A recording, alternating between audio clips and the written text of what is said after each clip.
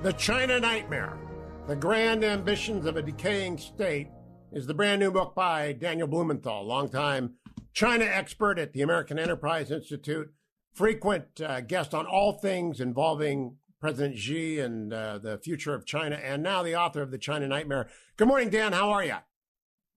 I'm doing very well, Hugh. Thanks for having me on. I am a huge fan of concise books that tackle tough topics. If you want to read Nick Kissinger's On China and you've got a month, there's no better book. But if you want to know where China is today, The China Nightmare states it succinctly. And I'd like you to put the premise as succinctly as you can before we go to my specific questions. I'm holding it here and I just tweeted out the link to it. But what's the specific premise? The premise is China is a very formidable, strong geopolitical competitor to the United States, but we can compete with it because it has a lot of weaknesses and vulnerabilities as well. That also makes it very dangerous, that combination in the short term. That's chapter 6 and 7 of The China Nightmare, and I'm going to go there, but first, a couple of terms. On page 7, early in the book, you refer to China having become missile-centric. I know that, but I think it's very important to explain what that means. So what that means is, in its very broad and ambitious and successful military modernization program, ballistic missiles have led the way because the United States has been, and Russia have been banned from building certain kinds of ballistic and cruise missiles since an arms control deal in the Cold War. China's taken advantage of that and has really kind of gotten ahead of the United States in a lot of areas because it's been able to build such lethal and accurate ballistic missiles. Now, how many do they have, Dan Blumenthal? And does the China Nightmare include the scenario where they have a missile Pearl Harbor at the United States? It doesn't include that particular nightmare, but that can absolutely happen. So they have about 2,000 short and medium range ballistic missiles and more longer range ballistic missiles. And the Pearl Harbor scenario could be that we wake up one day and all our bases in Japan near China and all our ports and ships that are forward deployed have been hit by accurate ballistic missiles and have been essentially neutralized and taken out. And would have no warning of that. It would be a surprise attack. Do you think they have the capacity to do that, Dan? Really? They do have the capacity to do that right now. And there are countermeasures we could take. The question is, would they do that? Would they actually start that big a war right now? Because obviously our response would be pretty fierce. Right. The China Nightmare also includes a term that I did not know. And I'm still in the introduction. I'll get to chapter 6 and 7. We don't have to rush. I don't want to give the whole book away, but I want to know what the middle income trap is. Because I know most terms of art in China discussion, but the middle income trap, I do not know. Right. So that goes to the heart of the argument that China got wealthy very quickly, or wealthier very quickly, since it began its reform and opening process in the 1980s, late 1970s. But now it's hitting a point where it's gotten everything it can in terms of economic growth, from getting laborers and rural workers to come to the cities and find more productive work, higher wages. That's not going to happen anymore. So what usually happens with countries if they don't want to get stuck in sort of a middle income level is they have to innovate. They have to start really innovating. And very few countries were able to do that in the past. South Korea is one of them. And I argue that I don't think China's on a path to get out of this trap where you remain at sort of a middle income level. And we'll come to that when I get to chapter 7, because you talk a lot about it's not an innovation nation. I want you to expand on that. But before we do, chapter 6, this is where we talk about expansion, and I think is the most interesting chapter because it poses the threat clearly. About 30 minutes ago, Captain Jerry Hendricks, retired in the United States Navy, tweeted out People's Liberation Army Navy plan, exercising at sea with, all caps, 8 new ships, which their shipyards produce like so many sausages coming out of a grinder. We need more dry docks and shipyards if we were to compete. You write on page 79, the main military goal of China, is to become a sea power. That is contra what a lot of people think. They think they just want to have defensible borders, but that's different from a sea power, Dan Blumenthal. That's right. So the short-term military goal is to be able to attack Taiwan and force it to unify. But in order to do so, you need to be a sea power, particularly if you're contesting the United States. You need to be able to, if you're China, to make sure that U.S. vessels can't flow in around Taiwan, around Japan. And you need lots of different kinds of ships and submarines to be able to deny the United States' ability to do that.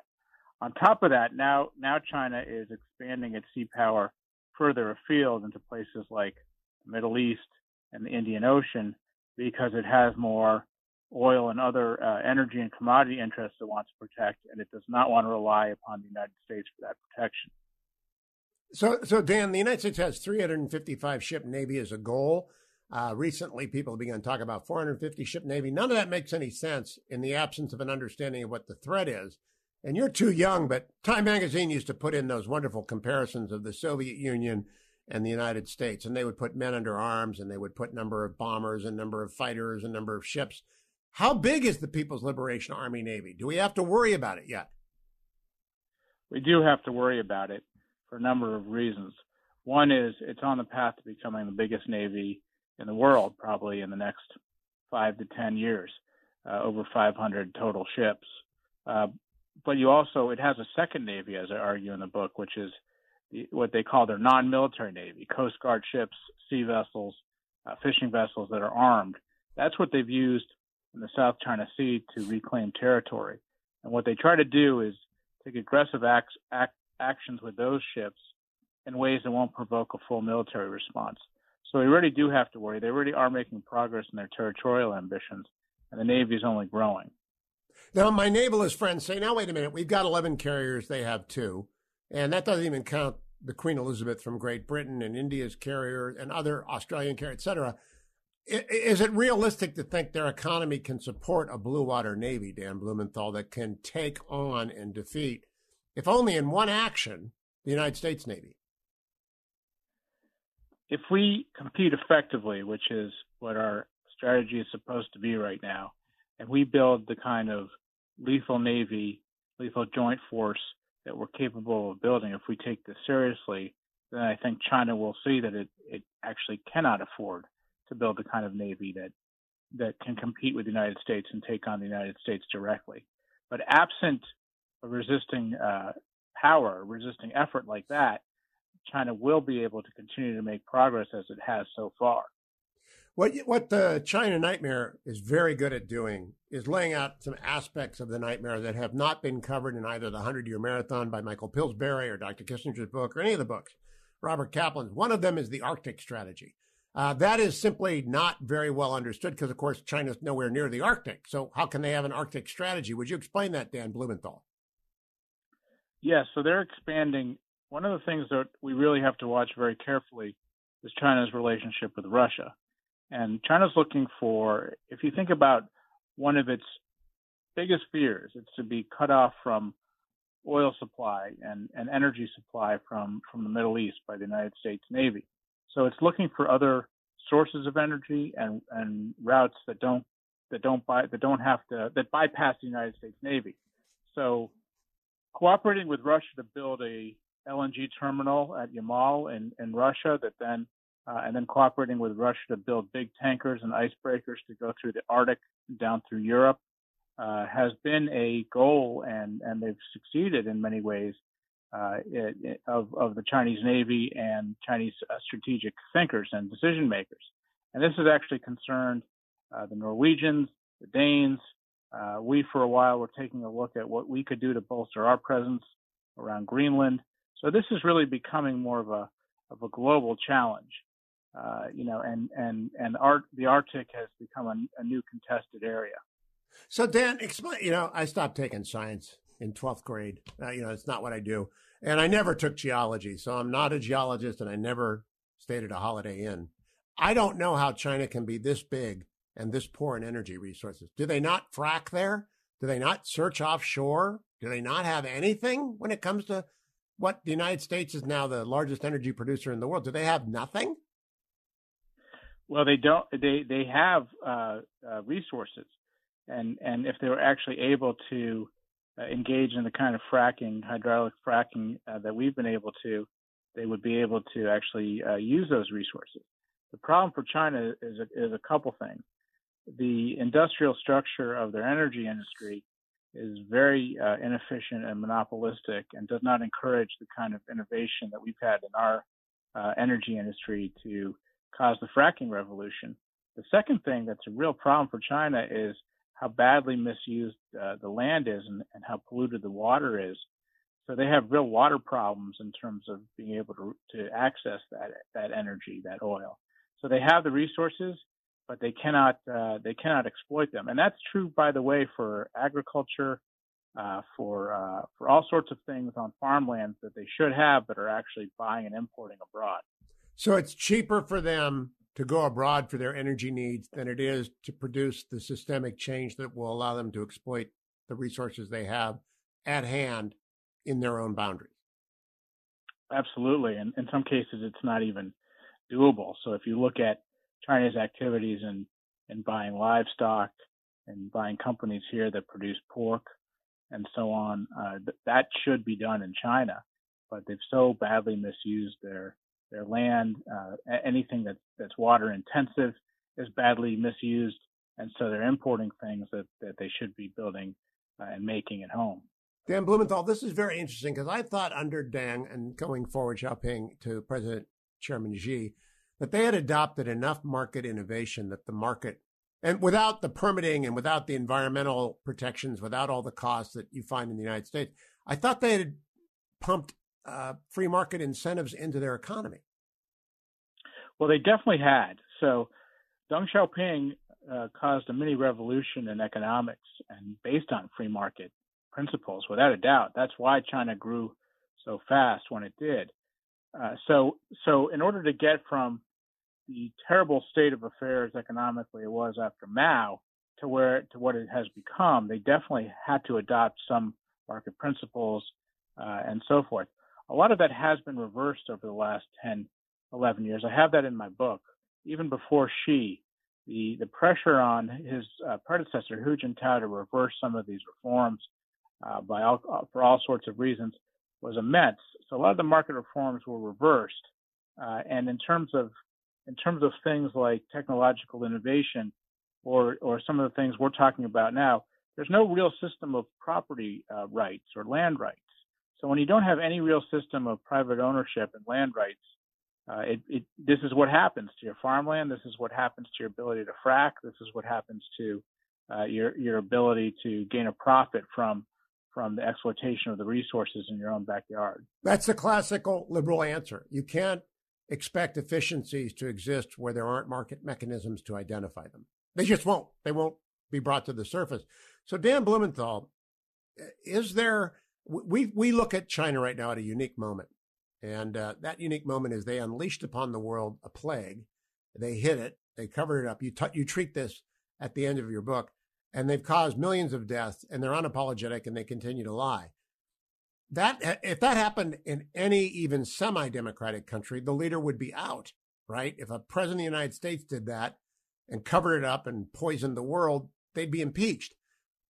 Does Xi face a realistic Khrushchev option? In other words, walking in someday and finding out he's no longer general secretary? I believe that he does.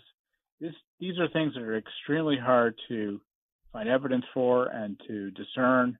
But I believe that based on my own conversations over a number of years with Chinese elites, wealthy Chinese elites who are trying to move their money out and their children out of China, there are many, many people who believe that he's both arrogant and has mishandled the economy for many years and now badly mishandled COVID. So I think the story we're getting from most of the media about how well China is doing in terms of its response to COVID is just not right. I mean, we still don't have basic data on actually how many infections there were in China, how many deaths there were.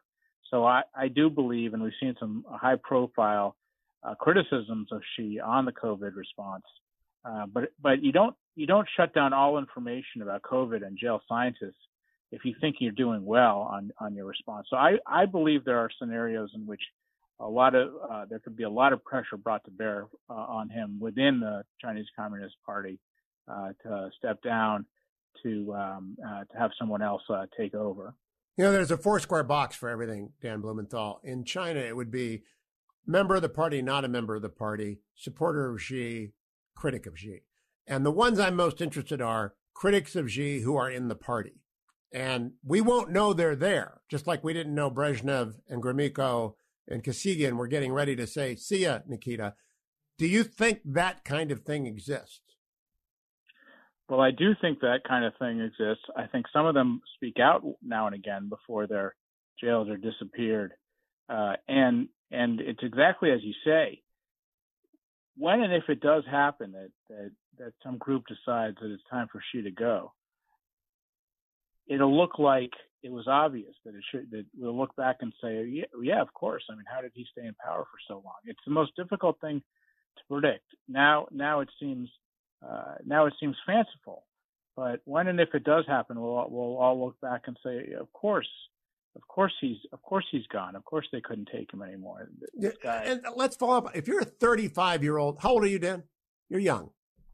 I'm 48. Okay, so you're a 48-year-old CCP riser, and you thought you had a path to the top, and you look, and all of a sudden, Hong Kong has lost its luster. You've got a genocide declared around the world, not just by Team Trump, but by Team Biden, and you're killing the world with a virus. What do you do? And who do you talk to? And do they have a Stasi-like surveillance of everything you say so you can be disappeared immediately? Well, they do. So one of the things that Xi has relied upon, and I argue in my book, is more so than, or has perfected more than his predecessors, is this high-tech surveillance state, really Orwellian in its ability to detect any criticisms of Xi personally and to quickly disappear people, to jail them, to stop social media commentary on anything that even smacks of criticism of Xi Jinping. But the question is, it becomes a cat and mouse game. So the question is, how many resources, if you're Xi Jinping, do you have to keep spending to put down that kind of dissent and look over your shoulder as powerful CCP families plot against you? And after a while, can you win that game? And I think that's why things are less stable at the top than we normally think. What impacts you every day? There is one book that influences almost every aspect of our lives. Museum of the Bible reveals the Bible's impact on your favorite musicians and artists, the way we measure time, social justice, our national monuments, and more. The Bible's impact is all around you. Discover how at museumofthebible.org/impact. Time for a pause now in this edition of The Interview with Hugh Hewitt. I want to remind you that our sponsor is andrewandtodd.com.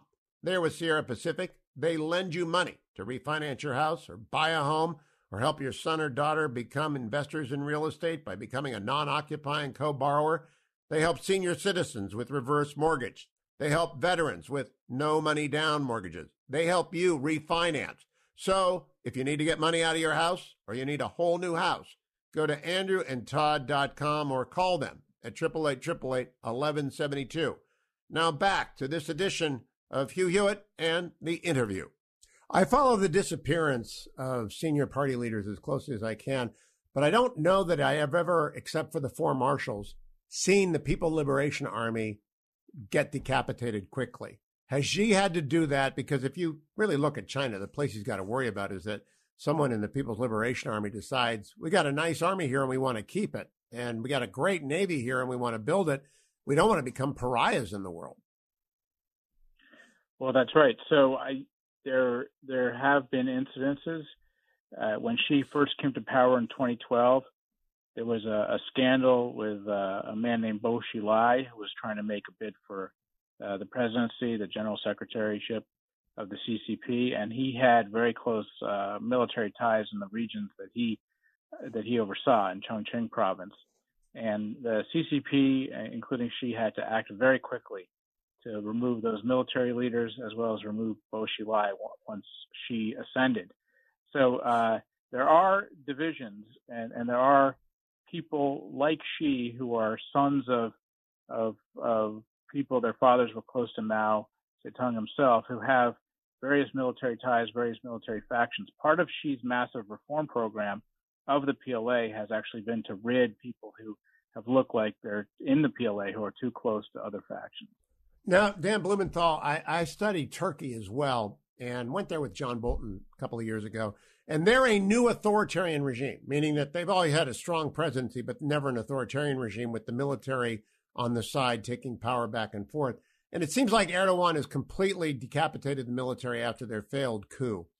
Can you foresee that kind of a purge happening in China, or that kind of an attempted coup happening in China? Well, they're trying very hard to coup-proof China, but on the other hand, the things that Xi has to worry about are that what he's done over the last, let's say, 8 years is he's broken all the rules of it. It's almost like a 5 families of the mafia, and they had unwritten rules before Xi. And one of those rules was you could be very corrupt, but if you stood on the standing committee of the Politburo, you had absolute immunity once you stepped down. But he's broken that rule. He's gone after some extremely powerful people, but those people still, and he's put them in jail. Zhou Yongkong, for example, who was the security czar and had massive oil interests. Those people are lying in wait and waiting for him to make a massive mistake, perhaps in 2022 when there should have been a succession. And again, we don't have. I wish we had better intelligence on all of this and better information on all of this. What we do know is that there are very many powerful people who are very angry at Xi. So, Dan, I want to switch to the United States for a second, because Taiwan is at the center of your book, and you point out they want Taiwan to be reunified under not one China, two governments. They don't like that anymore. They want to go Hong Kong route with Taiwan. I asked Secretary Pompeo when he was at the CIA and his secretary on the 7th floor, I asked every national security advisor, would we honor our treaty commitments to Taiwan? They unblinkingly said yes. But I got to wonder, do you think the United States would go to war with China over Taiwan? I think that ultimately we would. And it's become, the reason I say that, and I actually just have a piece in the National Review coming out this week, I hope, or the week after, on Taiwan. The reason I say that is Taiwan has no longer become sort of a sentimental issue, old Cold War ally, a democracy, and so forth. It's become the geopolitical pivot point between the United States and China. If China were to successfully invade Taiwan, then our entire position in the Western Pacific would be at risk. There'd be pressure on Japan. There'd be pressure on the rest of the Western Pacific. We can still forestall that, though. The Chinese would have to actually conduct one of the most complex operations in history to invade Taiwan, and an amphibious invasion of that island. We still, right now, can take steps to make them very much less confident in their ability to conduct such an operation. Well, Dan, I got to ask you about that. Back to the Future. In the 50s, Mao would just shell the island, and that would be a crisis, and we'd send the fleet in. What's them to stop the updated version of that lobbing missiles at Taiwan?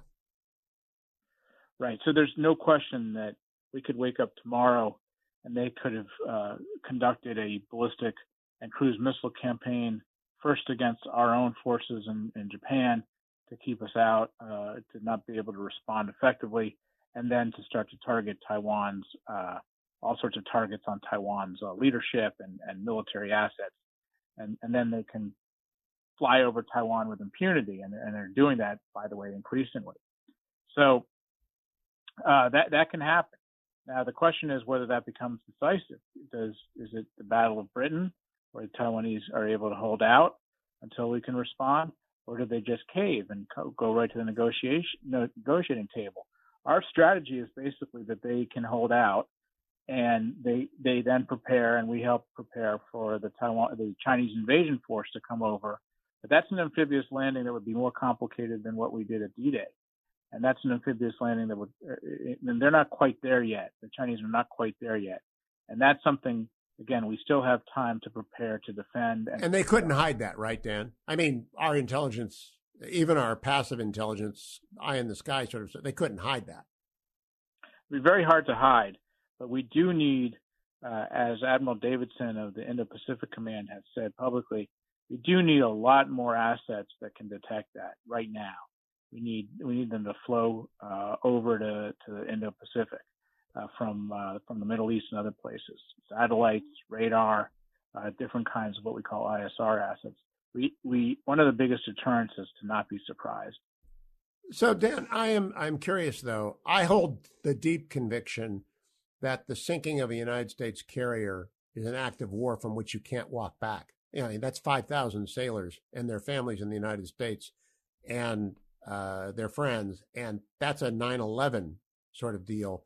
I don't think anyone could rationally calculate other than a massive response from the United States following that. Do you agree with me? I do agree with you. All right. So do you think the Chinese understand that? I do. I think one of the biggest deterrents, and people for good reasons don't like the term tripwires, right? But as you mentioned the Cold War before, the strategy on Germany was essentially to have a contact force in place of the United States, but the Soviets would know that if they made contact and engaged U.S. forces, there would be an overwhelming response. It's not a perfect analogy, but it does deter the Chinese to know that their U.S. forces, and particularly if we put U.S. forces onto the island in a conflict like that, or the beginning of a conflict, it would deter them. They don't want a massive war with the United States. Now, Dan, I don't want to take our podcast audience too long, but I want to get to Chapter 7, weak points. And one of those weak points is India. It's a big weak point. Although you talked about it in Chapter 6, India is an obstacle to China on page 85. It has to be a weak point, right? To have the second largest country in the world on your eastern border and hostile to you. Without a doubt. So one of the weakest points that China has is its geography, particularly if we have a geopolitical strategy that uses that geography to our advantage. So first of all, it has one coastline, only one coastline that goes out to sea. That's where all their major container ports are.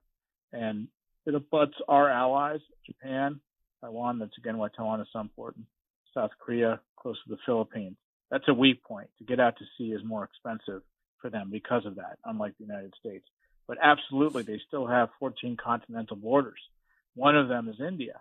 And we forget so often that China is a continental country. It spans massive parts of Eurasia. So a relationship with India, which we've been building up for many years, absolutely would have to make China divide up its resources, divide up its forces, build other kinds of forces that are less threatening to us. That is a weak point for China, and something a relationship we just have to keep building up. I agree with that, and I'm persuaded that most Americans understand that. Now, where I want to play devil's advocate is you make a compelling argument, but I want to push back on it a little bit in Chapter 7, that one of the weak points of the People's Republic of China is that it is not a, quote, innovation nation. My question is, do we know this for a fact or do we hope this? In other words, do we have any idea what they're doing in their secret work? If they've become an Orwellian state, maybe they're a lot more innovative than we know, but we just don't know it. What I mean by that very specifically is they will and have made great leaps in technology, particularly relating to the PLA, missile forces, information capabilities, things that we don't know enough about, like artificial intelligence automation. If you are a nation with the resources and scale of China and the ambition of China, and you pour those resources into certain projects, you will advance technologically. What I mean is, if you compare to the United States and our ability for entrepreneurs and scientists and researchers to really innovate and to really capture their intellectual property and the incentive structures to do so, it's an apples and orange comparison. And by the way, we've just seen that on the vaccine race, where our vaccines are so much more effective than China's. So it's an apples and oranges comparison. China will make advances technologically. They're not set up to kind of have the innovation system that we have.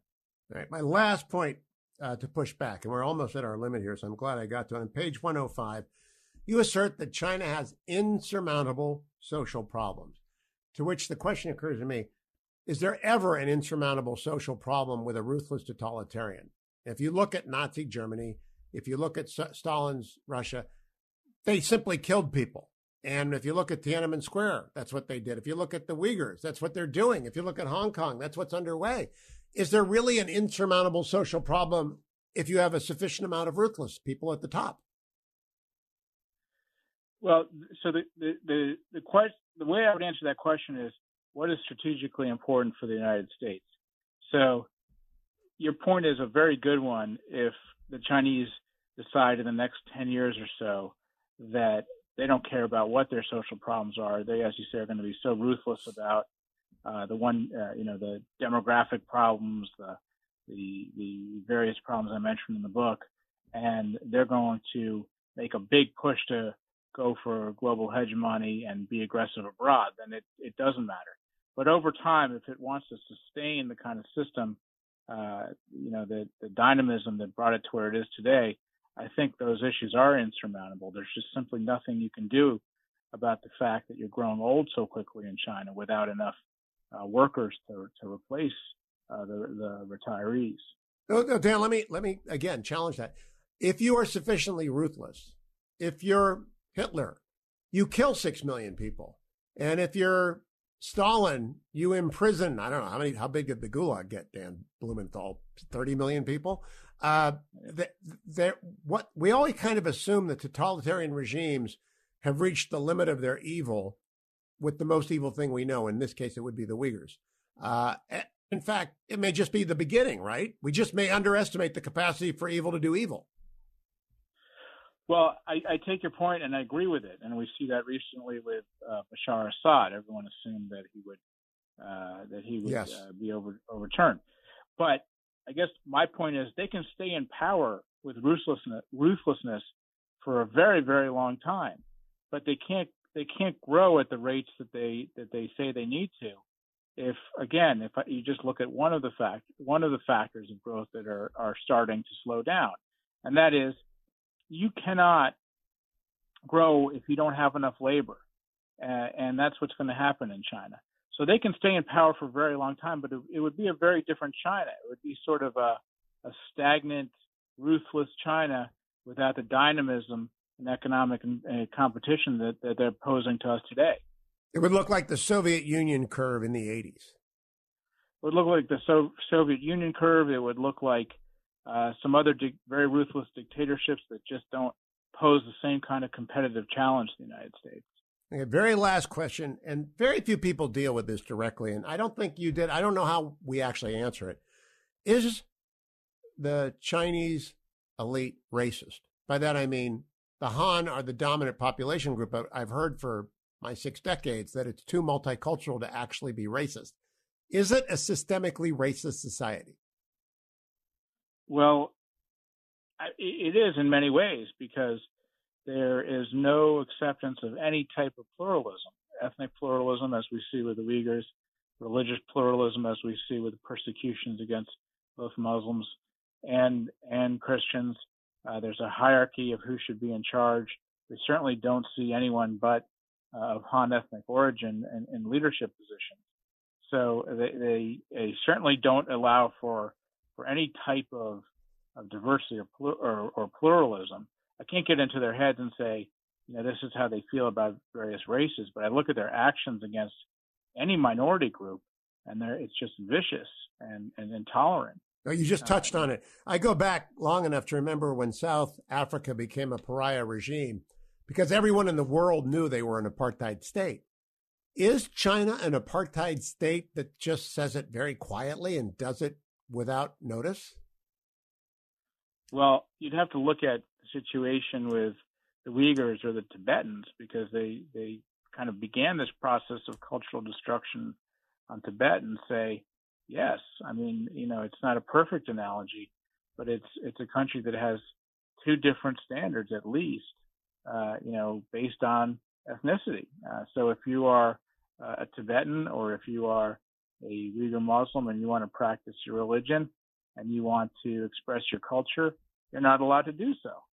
So do you think the United States elites and the woke left understand the PRC to be systemically racist and ethnocentric? Well, I don't think so, and I think we're just starting to understand exactly what it means to say a country's committing a genocide and destroying a culture and a race. So we're very, very focused on our own problems here, but they really do when it comes to China's treatment of ethnic minorities. It's just not at the same level of viciousness and lack of tolerance and destruction, full-on destruction of religions and cultural heritage. So Dan Blumenthal, great book, The China Nightmare, The Grand Ambitions of a Decaying State. I want to close with one last question. Congressman Michael Waltz introduced a resolution to boycott the Winter Olympics of 2022 if they're not moved.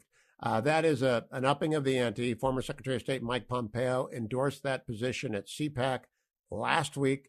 Do you believe the United States should do that, and will they do it? It seems like President Biden has said we're not considering it. Whether we should do it. I mean, look, I think we should do it. I think a lot of the Olympics, have become in dictatorial and tyrannical states very difficult to watch in that sense. And I understand sports is sports, and perhaps there's a way to celebrate global sports and take the politics out of it.